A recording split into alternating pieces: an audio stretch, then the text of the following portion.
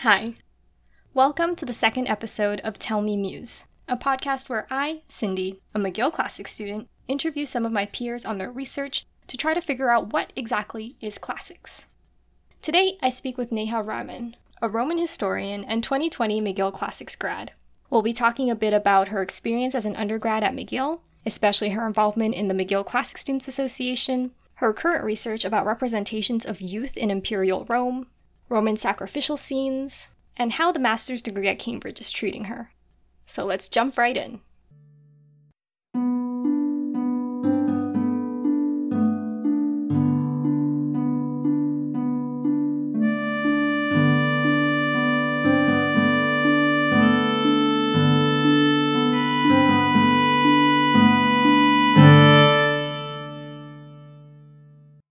So just as a general starter, could you tell us a little bit about yourself, where you're from, your study interests, fun facts, just anything? I'm originally from Toronto, Ontario. I grew up there. I fell in love with classics, and we can also get into this in high school, where I started learning Latin. My other passions around that time were mostly in English. I often say that my shadow career, if I wasn't in classics, would be as a Shakespeare scholar. So I was really into English and all that stuff. Because of that, also, I'm really into creative writing and specifically writing poetry. I write a lot of poetry that sort of has classical themes in it. And so that's just kind of what I enjoy doing. Another one of my hobbies is reading for pleasure. My report cards growing up were always voracious reader. My last, I guess, big hobby or passion or interest aside from classics is politics and activism. And so I was really involved with student organizing, both at McGill and also in high school. And being politically aware is also something that I'm really passionate about and interested in. As for what I study in classics, I'm a Roman historian, and the focus of my master's degree has been about youth and adolescence. And so it's a social history of the Roman family. I'm really interested as well in dynamics of class and looking at the lives of enslaved people through material culture and inscriptions. And so those are all sort of my research interests, very firmly though in Rome. So how did you end up at McGill University? I knew I wanted to stay in Canada for my degree. Like I said, I was from Toronto. I didn't want to move too far from home, but I also didn't really want to go somewhere too close or somewhere too similar to what I was used to. So Montreal isn't a radically different city from Toronto, but it has the French thing, which I was really interested in. McGill was a great school for me because I was really interested in languages, and I was looking at specifically robust humanities departments. I also really liked the look of it when I toured. I could really picture myself living there for 4 years, and they had a good amount of support in the things that I wanted to study, even though I didn't really know I wanted to study classics yet. And it seemed like they had just a good sort of student culture and also around the sort of political things that I was interested in. So student organizing, McGill's known for that, Montreal's known for that. And so that was also something that I was looking at when I was making my considerations. So that feels like it was a lifetime ago that I was thinking about that, but those were all the factors I remember. Let's go a little bit into your social justice work. What were the political organizations you were associated with? For sure. So when I first got to McGill, you can do Frosh, but I chose to do Rad Frosh, which was set up by Midnight Kitchen, and they are the free food bank situation at McGill. They also organize a Frosh that's sort of an alternative Frosh that is mostly consisted of workshops and about different sort of rad, quote unquote, topics like gentrification and prison abolition, things like that. And so that's how it kind of got introduced to the activist political scene in Montreal and in McGill specifically. What I was a part of, I volunteered with and I participated in demonstrations with SPHR McGill, Students for Palestinian Human Rights. In first year, I was part of F Word, the feminist magazine. I submitted a couple of poems. I volunteered with Race Project and Res Project, the activities where we would go into first year residences and talk about themes of equity and things like that. And I was also an AUS equity committee member for 1 year. And it actually sounds like you had a very well thought out list of criteria for future universities. I remember when I was doing the same thing, my 2 check boxes to tick were old school and far. So I'm from Vancouver and I ended up at McGill. But you mentioned that you were introduced to Latin in high school. Is this how you learned about classics as a field and how you ended up in the classics program? Did you come in first year determined, decided, knowing that you're going to major in classics, or was there more of a meandering path that brought you to your degree?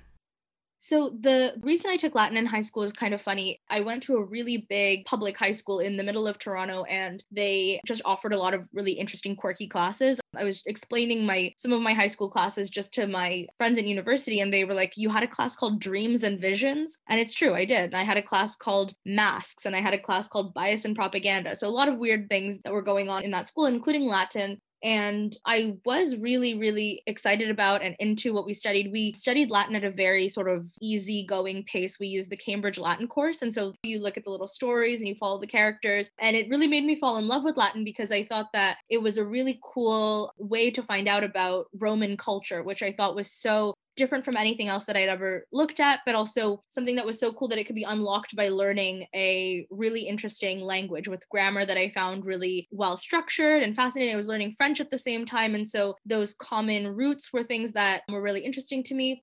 I really thought, though, that my love of Latin was something like really linguistic in origin rather than historical or classical. And I thought that I would have to give up the historical aspect because maybe I was more interested in the linguistic side of things. So I was really looking at languages and other sorts of linguistic focused aspects of classics when I was looking at what to pursue in university.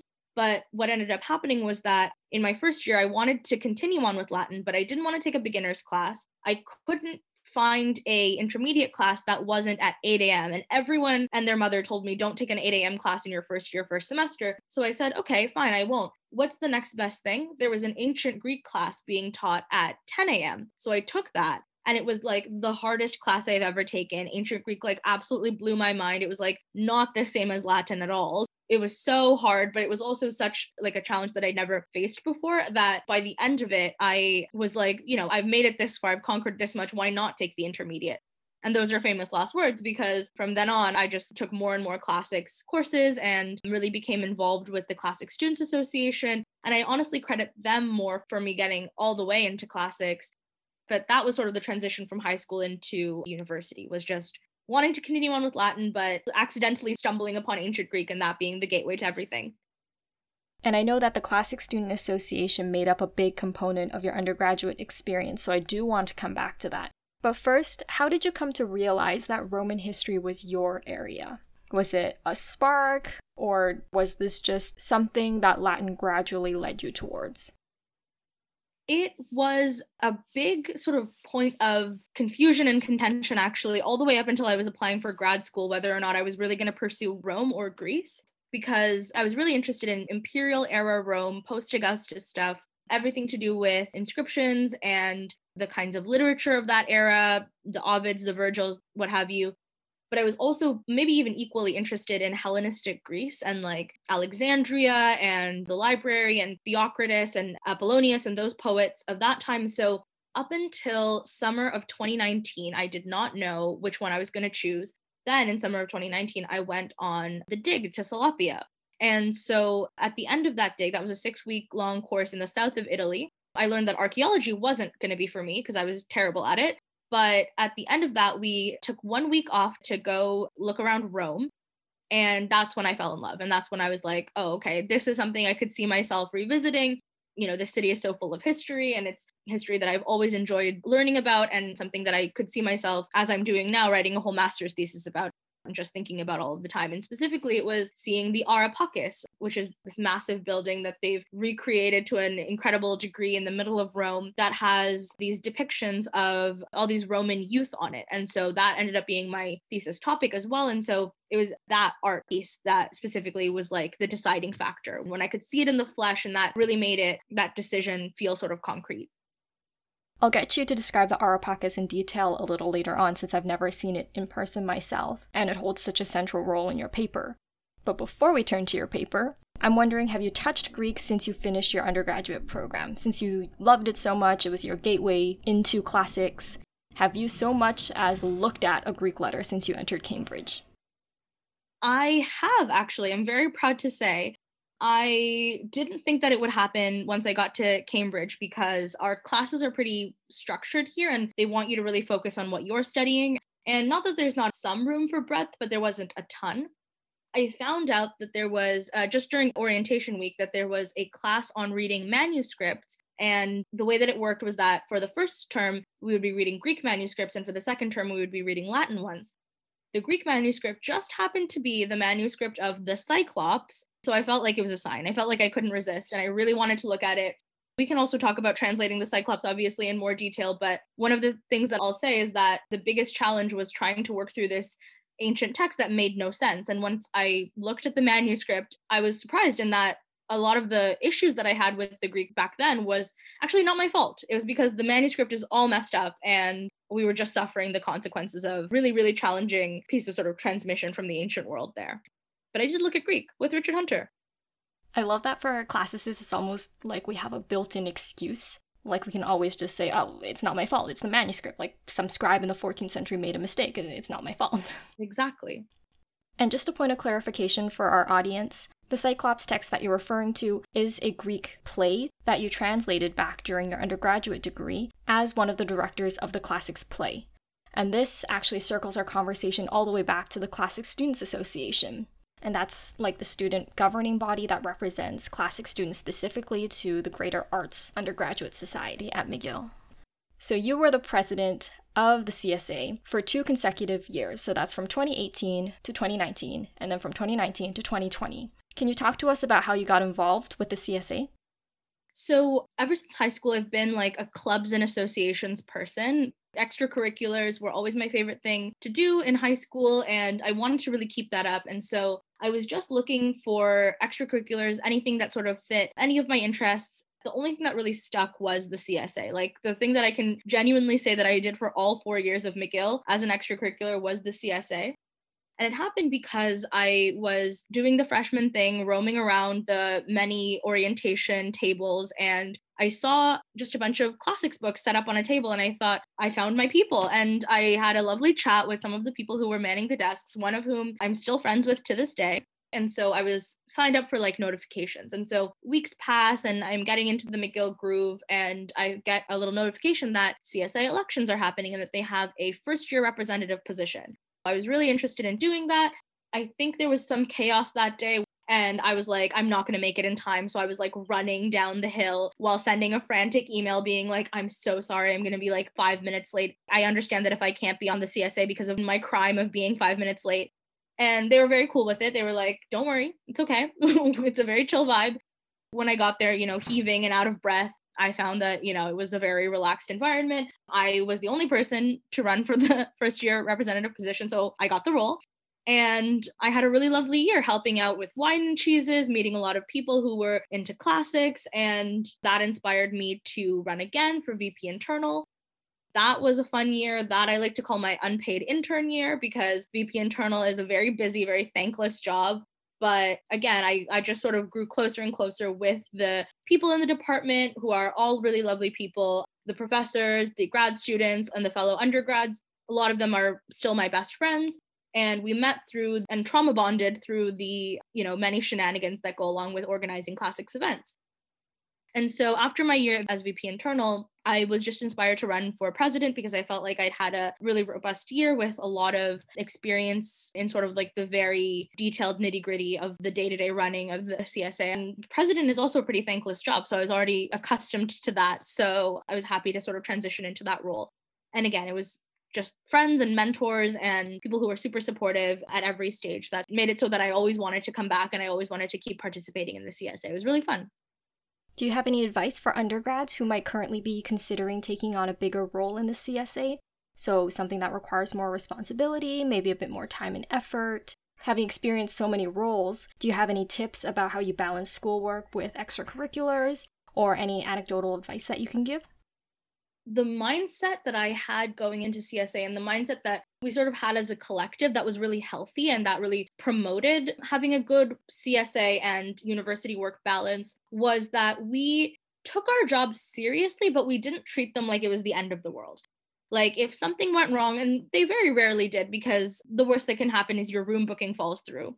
If something went wrong, we came together and we dealt with it. We didn't panic. We didn't necessarily take on more than we could chew. And then we didn't have an attitude of like chickens running with their heads cut off about our events. Like there was a modicum of panic to do with making sure that you have a successful event. Like a wine and cheese, it can be a lot of stress. You want to make sure that you get all the wine, you get all the food, and that everything gets to where it needs to be in time. But know that everyone else on the CSA has your back. We're a pretty big exec, like all things considered, because we have all of our VP roles, but we also have members at large. I remember that all 4 years that I did it, if anyone ever needed any sort of help, they just reached out in our group chat or at meetings, and people rushed to support them. And so the advice that I would have is that if you're really passionate about extracurriculars and about classics and you want to take on a bigger role, I would say go for it, because you will have a great support system if ever you feel overwhelmed. And I found it not too difficult to balance it with everything else that McGill demanded from us. And of course, another fun thing associated with the CSA is the Classics Play, which is put on annually by Classics students. And we had referenced this earlier, but you also directed the Cyclops one year. Could you give a brief explanation about what the Classics Play is, how you got involved in it, and what the overall experience directing it was like? Yes, so the Classics Play is not part of the CSA, but often people who are also in the CSA do the Classics Play. But there's often been cases where people who are not in the CSA at all do it. It's actually a project, I think, started by Professor Lynn Kozak, and they've been running it from, I think, like 2010 or something. The website has the whole archive, but it started from them and then has gained a lot of support and participation from CSA people. I co-directed the play actually with Daniel Whittle, who was an MA student at the time, but he was the president in 2017 to 2018. So the Cyclops, we translated it because it is the only fully extant satyr play that is still remaining. And so I'll just provide some context. Satyr plays were the semi-comedic play that would take part at the end of a tragic tetralogy at something like the Greater City Dionysia, which was the big festival to Dionysus that involved performance as part of the worship that went on in Athens. So every series of tragedies would have a satyr play at the end. Scholars sort of debate as to why, like maybe it was a bit of comic relief after 3 really heavy plays, maybe it was something for the kids, maybe it was another sort of intricate part of the worship of Dionysus, we're not sure. But all we know is that most of them have only survived in fragments, and the satyr play that we have the most of is the Cyclops. The Cyclops was potentially by Euripides, and it was at the end of 3 tragedies that are lost to us. So not much context really with what's going on there, but it is a comedic retelling of the events of Book 9 of Homer's Odyssey, where Odysseus and his companions encounter the Cyclops, Polyphemus. It differs from Homer's story because instead of just showing up and it's just the Cyclops and it being kind of a harrowing and dangerous journey, it turns out that there's a group of rowdy satyrs who are there to greet them, led by their father, Silenus, who has this Abbott and Costello routine with Odysseus. And so it's a fun time. They get there and they're, trying to figure out what's going on, and they just get into some hilarious shenanigans. My experience of directing this it was a lot of fun. It was a really, really busy couple of months that we worked on this Cyclops, because when you do the Classics Play, as director, you're also kind of the producer. Not usually. Usually Lynn is there to help quite a bit, but our year they were on maternity leave, and so we didn't really have them there with us. So it was a bit of a challenge, but Dan and I worked together really well, and we started translating it in the summer of 2018. The process moved pretty quickly from there, where we got together in September, finalized the script, then we started doing auditions in October. November, we got rehearsals started, and then November, December, January, we rehearsed. And then February, the first week of February, we performed our show. We had 3 shows and then a matinee that we do for the Montreal community out in Westmount. And the show itself took place just downtown. I definitely took on more of an administrative role. So I was doing a lot of the room bookings. I was doing a lot of the managing the props and everything. I made the big Cyclops head out of like foam board, and I individually hot glued beard hairs onto it one night. We sort of delegated. So Daniel handled the actors, and he was more in charge of ringleading them and making sure that everything was going on well with them. It was a lot of fun. We did musical interludes. We played like RuPaul songs and Usher, and just added our own little sort of comedic flair to it, because I would say the biggest challenge of doing the play, because it was a comedy, was trying to translate the ancient humor into something that a modern audience could appreciate and laugh at. And I hope we were successful in that, but that was our biggest stressor, was making sure that people could find it funny in some way. Yeah, for sure. It was a great watch. It was actually the first classics play I ever went to. The year you directed was my first year in university, and I still remember elements of it, so it definitely made a lasting impact. And now, just to wrap up this section before we turn to talk about your paper and about your research, tell us a little bit about Cambridge. What was the application process like? Did you always know you wanted to end up there, or were there other factors that pushed you in their direction? And this is a really exciting moment for you because you're almost done. So looking back at your year, what has been your impression of your degree? Like, out of 5 stars, what would you give it? Okay, lots of questions, good questions. Applying for grad school was something that I did because I sort of felt like at the end of my 4-year degree, I felt like I wasn't done with classics and I kind of wanted to see what else I could do. And I was encouraged to apply directly for a PhD. And I don't think I was quite ready for one. And so the places that I applied to were Princeton, Stanford, and U Chicago for PhDs that would have been 5 to 7 year PhDs. And then I applied to the University of Toronto and to Cambridge for 1-year master's degrees. And so I clearly, when I was applying, didn't exactly know what I was going to do. And I wanted to kind of see where I was accepted and see if that could help me make my decision. And it ended up doing so. I didn't get into any of my PhD programs. And I think that that was for the best because my idea, my proposal, and also like the place where I was at, even though before we knew about the pandemic, I really wasn't ready for a PhD. And I learned that actually by doing the 1-year MA, that was the case. And so I was deciding by sort of March 2020 between Toronto and Cambridge. And then I got the news that I got a Gates scholarship. And so that kind of made my decision for me, where I felt like despite the challenges that would happen with, coming here during a pandemic, most of my classes and stuff ended up being online. I felt like, we didn't really know that at the time back in March. Knowledge and naivete about the pandemic has been interesting and fluctuating. And so in March, I thought this is too good of an opportunity. I don't really want to pass this up. And so I'm going to do the year, obviously fully funded, and see where it takes me and see what happens.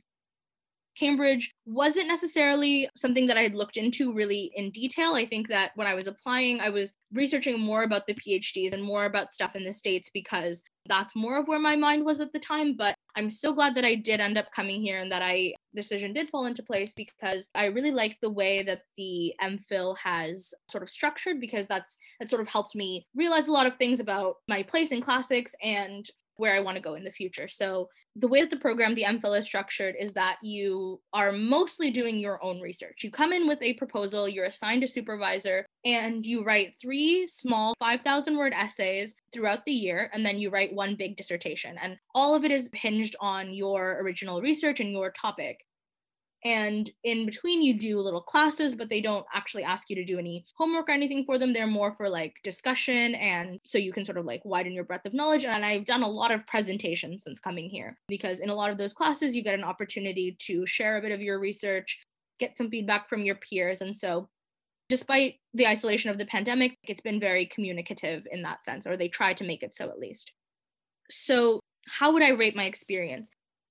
I may have an answer that's not 1,000% positive because like I said, I was very glad to have the 1 year to really evaluate my place in classics, think about what I want to do. And I think that I need a break from classics. And that's because I don't want to be an academic. It's been good to learn that here, that the kinds of demands of academia and the difficulties of the job market are things that are very like survivable. And like, if you're really, really passionate about it and you really want to do it, you can get a job in academia. But I have sort of sorted out my priorities and have found that for me, that's not necessarily the ideal or the path that would make me the happiest. And so I really do see my MA as pretty terminal. The other thing that I've kind of learned is that I really like my research and I really like the research of my peers that's innovative and new and kind of pushing the envelope. But I still think that at Cambridge, because it's such an old institution, and maybe because it's sort of set in its ways, I've felt a little bit of pushback on the front of trying things that are new and trying things that are creative and trying things that are innovative. And I find that there's a lot more positive reception of people who are kind of doing more standard classics and things that are, I think, things that have already been done, but maybe they have a new perspective on them, but that aren't necessarily wildly new topics or topics that really centered the kind of marginalized and the more understudied groups that I'm really interested in. And so I'm still sort of working out my feelings about this year, and I'm still kind of in the thick of it, but I had a good time. I'd rate it like a 3 out of 5 stars.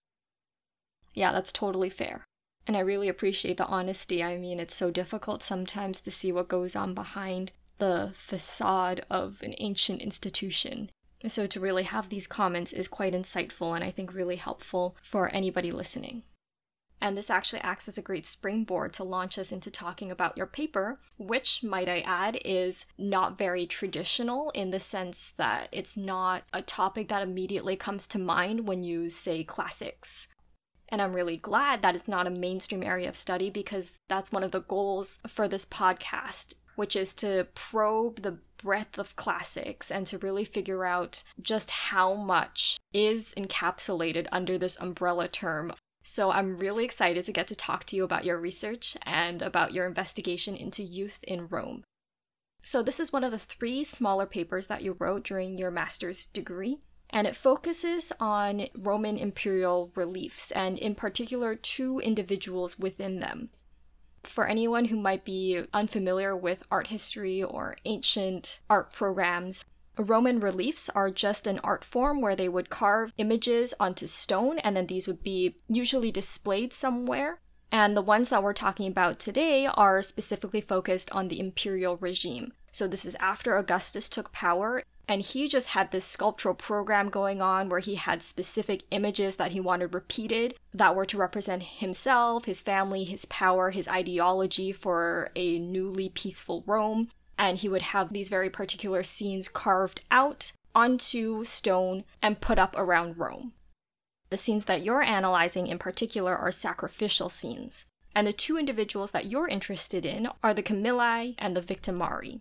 So just really briefly, could you cover who they are and what kinds of roles they play? For sure. So in Roman reliefs of sacrifice, you have a lot of different players in action performing the motions of a sacrifice. And sometimes these actors will be children or adolescents.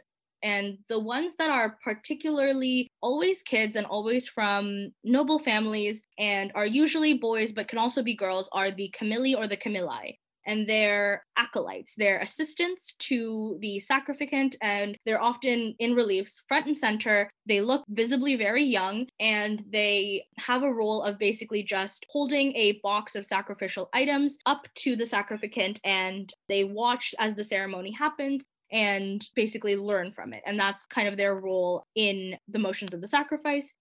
The other group that I've sort of brought into the same discussion about the camilli are the victimarii. They are not necessarily young people or youths, and often in the reliefs, they'll be just depicted as adults. There are cases actually when young people would play this role. In my dissertation, I'm looking at a lot of funerary inscriptions. So I hadn't found this when I was writing this paper, but I have it now for sort of like background information. But I have this epitaph of a 19-year-old boy, and in his epitaph, it says that he served as a victimarius. And so he's not particularly a young child as like the camilli would be depicted, but he's still what we would consider a teenager, maybe a very young adult. And so adolescence is kind of what I'm looking at in terms of making an age limit for these roles. And so this is why I sort of argue that I can consider them together. The victimarius is the person who is in charge of herding the sacrificial animal to the altar. And they have a very important role because in Roman ideas of sacrifice, if the animal is seen not to be willingly going to the altar, that's seen as a bad omen. And that's seen as the sacrifice going wrong. And so to make sure that the sacrifice goes right, it's really important that this victimarius has a good grip on this animal and that they're totally in control. And so often they're depicted as older men, but they're very muscular. And the other thing about them is that this role was usually played by enslaved people or freed people because it was a very dirty role. It was discussed in ancient literature as something kind of disgusting and beneath the stature of the elites that were in more prominent roles in the sacrifice. But in my paper, I sort of show that they are still very prominent in reliefs that immortalize sacrifice in art. And so their importance actually can't be denied despite their lower status or the dirty nature of their work, because it was equally crucial for the success of the sacrifice. How do you tell the age of figures in sacrificial reliefs? That's a really good question. So for the camilli, you can usually tell because they're usually physically very small. And so they'll be maybe half the height of the adult doing like the actual sacrifice or the priest in the relief. A good example is on one of the reliefs of Marcus Aurelius. The camilli is very, very small and just barely sort of clearing the altar in terms of height. The other way that you can tell is that they'll have their hair done up in kind of a curled style, which was popular among young boys who were in sort of elite families. And they would also do this to make them look a bit more ambiguously gendered. And often you have poetry and ancient sources talking about fine curled hair on women. And so when you see them on young boys, it shows that they could share this sort of aesthetic quality, and maybe this feminized them a little bit. They weren't quite adult men yet, and so that was still okay for their sort of presentation at that time. And so this is how you can tell. Also, sometimes, as on the Arapakis, the young people on that relief will be wearing this sort of necklace on their neck, and this is something that young boys would wear. It's called a bulla, and it was an apotropaic talisman, and that just means that it warded away evil or bad omens. And it was for young boys to show that they were protected in society and that they couldn't be hurt. If they were of free-born and citizen status, they wore that. And just to clarify, these were all male individuals, so no women were ever allowed to play either of these roles, be it for the camillae or for the victimarii? So the figures that I looked at in the reliefs are probably male. This is because I argued that the reliefs show an ideal situation, and they show a situation that would be the most in line with Roman norms. And because Rome was a patriarchy, often it was more normal or more normative to show a young boy playing a prominent role in sacrifice like this. There is actually proof that young women could play the role of the camillus or the camilla, and that's because in the major primary source we have about the camilla, the earliest primary source that talks about this role, it's in Varro in his De Lingua Latina, and he specifically talks about a female camilla who is doing this role at a wedding. And so there were women who could fulfill this role, and even adult women performed sort of acolyte or assistant-y roles anyway. And so it's easy to see how younger women, maybe unmarried women, could do this role and then transition seamlessly into the same sort of activity when they were adults. There's also evidence, particularly in the work of Irene Mantel. She shows that Camilla, so young women who played this role, would be part of fertility or particular rituals to do with Juno that had to do with more social roles and rituals associated with women. So fertility and marriage often would call on a young woman. But it was interesting that I couldn't find them explicitly shown as women on sacrificial reliefs. The ones that I looked at also for context were ones that were imperial. So they either had the emperor in them or they were particularly dedicated to a certain emperor. So I think that because of that sort of vaunted role that these reliefs had and their centrality and their very, very explicit normativity, that they would want to bend to the patriarchal norm just so that they could show the ideal that would align with this patriarchal ideal for the people who would be looking at these reliefs and wanting to repeat these actions in the future.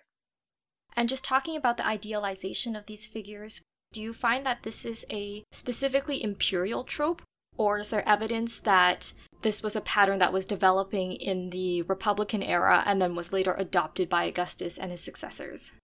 So these roles in sacrifice actually didn't have anything to do with the emperor, or they weren't political in nature. They were just part of sacrifice. And so there are some reliefs from the Republican period that show a camilla here or there, or a camillus, and some that show a victimarius. But interestingly enough, I could only find big reliefs that show both of them in the same scene in the imperial period. I think this is partly because in the imperial period, and partly because of Augustus, emperors had a sort of impetus to show their religiosity and show it in a big way so that everyone could see and they could prove to their audiences and the people that they ruled much more directly than they were ruled in the Republic that they were trustworthy rulers, that they were characters that they could be trusted and worshipped as they were. And so because of this, I think that they were trying to show fuller and more thorough scenes of sacrifice. And this is why you get both the camillus and the victimarii in these big monumental reliefs.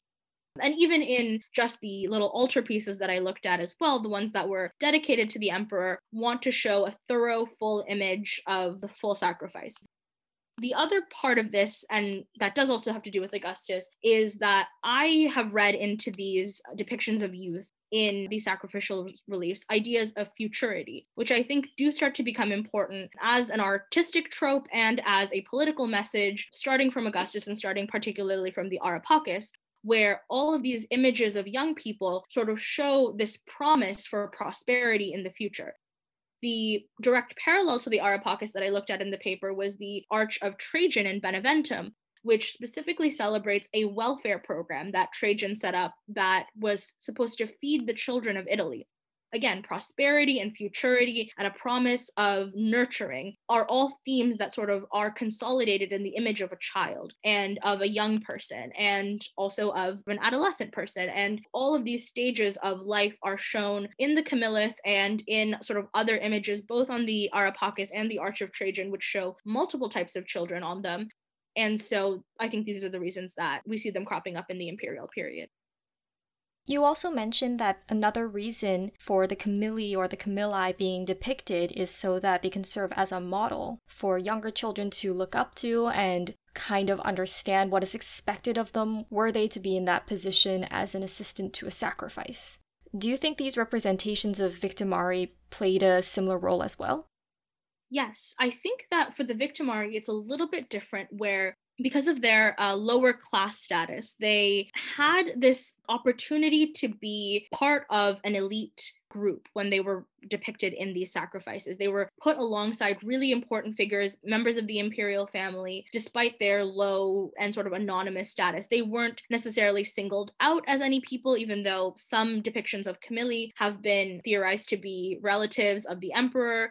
There's an Arch of Septimius Severus that I didn't get into where his sons are specifically playing the role of the camillus. But for the victimarius, it's a lot more anonymous and it's a lot more symbolic, I think, that they are alongside these elite figures. And I think it could be interpreted as symbolic of upwards mobility or of sort of honor in an enslaved or a freedman context.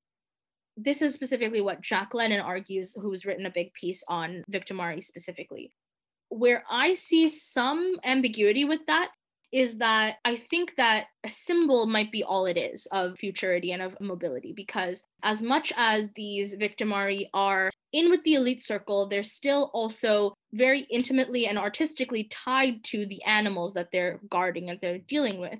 And so to talk about this idea, in my paper, I used this idea of interanimality, which is an idea from Donna Haraway that specifically talks about how when you dehumanize a figure based on their class or based on their marginalization, you sort of render them into well, of course, when you dehumanize, you make someone non-human, but in these artistic reliefs, the other non-human elements, like the animals, the sacrificial animals, become intimately connected with them because they both occupy a liminal space where even the bull is very important to the sacrifice, but it's not a human being, and it's not something that's treated with equality or dignity in the same way that a fellow human being would be. And so this is where I think that there's this ambiguity with the victimarius, and that they're both being honored, but they're also being put back in their place as a low status figure who's mostly fulfilling a purpose and is as disposable maybe as the sacrificial animal. Important, central, but still, on their way to death, used for their parts, and really not considered a whole human being in any sort of sense. You have literally just read my mind with that, because on my paper, literally the next topic was victimarii turns into animal. I wanted to make sure that we covered it because it's so fascinating on the one hand and a little bit depressing, but nevertheless a useful insight, I think, into the kinds of knowledge that art history is able to offer us. But now, as we're heading into the end of the interview, tell us about the Arapakis. There has been a lot of build up to this. We've been referencing it. I promised we would come back to it. And it's one of the most famous Augustan pieces that he has left in Rome for us. So please, the floor is yours. Of course. The Arapakis, my beloved, is this altar to peace that Augustus set up. He vowed in 13 BCE, and then finally finished construction in 9 BCE. And it is just this massive altar to the goddess of peace. And this was built, and it came at a time after the dust had sort of settled from the civil wars, the overhaul, and all of the chaos that led to Augustus finally solidifying his power. So in many ways, it's a symbol of that solidification, of that confirmation that now there is a new sheriff in town, that now we are in a new sort of era. And he builds it on the Campus Martius, which used to be where the tribes would gather to vote. So this is kind of like, it's a little bit symbolic because now there is no more voting because the Republic is gone. And so the Campus Martius has now become just this place for Augustus to place different things that symbolize his power. So the Altar of Peace is one. In a line, the next thing is the Horologium, which is a big obelisk that was taken from Egypt. So again, symbolizing the Battle of Actium, the defeat of Cleopatra. And then after that is the imperial family's mausoleum. And so this is literally where the family is buried, where their memory is kept alive. And there are a lot of parallels between that and the Areopagus, because the Areopagus, it has this big 4-walled structure, and on either side of it is a different image. On the north and south faces of it are 2 processions that lead towards a sacrifice. On one side is the Roman Imperial family, and on the other is a group of senators. On the east side of the wall, one of the friezes is lost, and then there's one which is either the goddess Tellus or Venus, or just a female goddess surrounded by animals and bushels of fruit and vegetables, cornucopias, and she's holding 2 twin babies. And then on the west wall, there's one very fragmentary frieze, and then there's one that's of some hero and a priest, and then 2 young adolescent figures who are watching the sacrifice. And it was this frieze that sort of made me think about this paper and also sparked my interest in adolescence in general, because I'd never seen a physical depiction of kids who didn't look like tiny babies or toddlers. And they didn't look like the adults either. And there were adults in the same image to compare them to. They looked really, really immature. And they also looked like they were in the process of learning something, which is a trope, I think, that's associated with being young and with particularly with being sort of in that nebulous pre-adult stage. And so that was the frieze that started it all, that I was really, really interested in, that I talked about in many sort of papers, and that all sort of spiraled into this paper that sort of solidified a lot of my thoughts on it. But the Areopagus has been a very important little monument to me. I still have my ticket from when I visited, and I pin it up on my board and I stare at it when I write my papers, but this is the monument that started it all. And for anybody who might have trouble visualizing this, I highly recommend just going on Google and searching Areopagus, because there are some fantastic images out there, and they'll be a great complement to what Neha is describing here. Now, for the last question of the day, can you leave us with your thoughts about what classics is? What does it mean to you? To me, classics is a really fascinating and concentrated look into the past, but it is also a field of study that has a lot of work to do. And I would like to really see it embrace new ideas and progressivism. And for me, it has been a source of so much great community and friendship and intellectual stimulation. But it's also been something that I've been really, really frustrated with in recent years. And so I think that if we as a discipline, as scholars who are committed to equity and diversity and enriching a discipline that has been so overrun by really harmful and colonial and racist and sexist ideas for so long, if we can band together and be very, very committed to approaching our study of the ancient world with a degree of openness and with a degree of progressivism, then I think that it could really, really be an amazing discipline and something that's really, really worthwhile for study, even more so than it is now.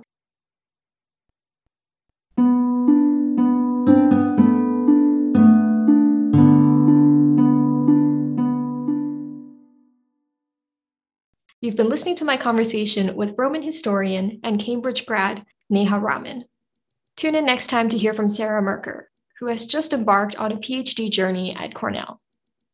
We'll be talking about Apuleius, who is a 2nd century CE Latin author, and his self-defense in court.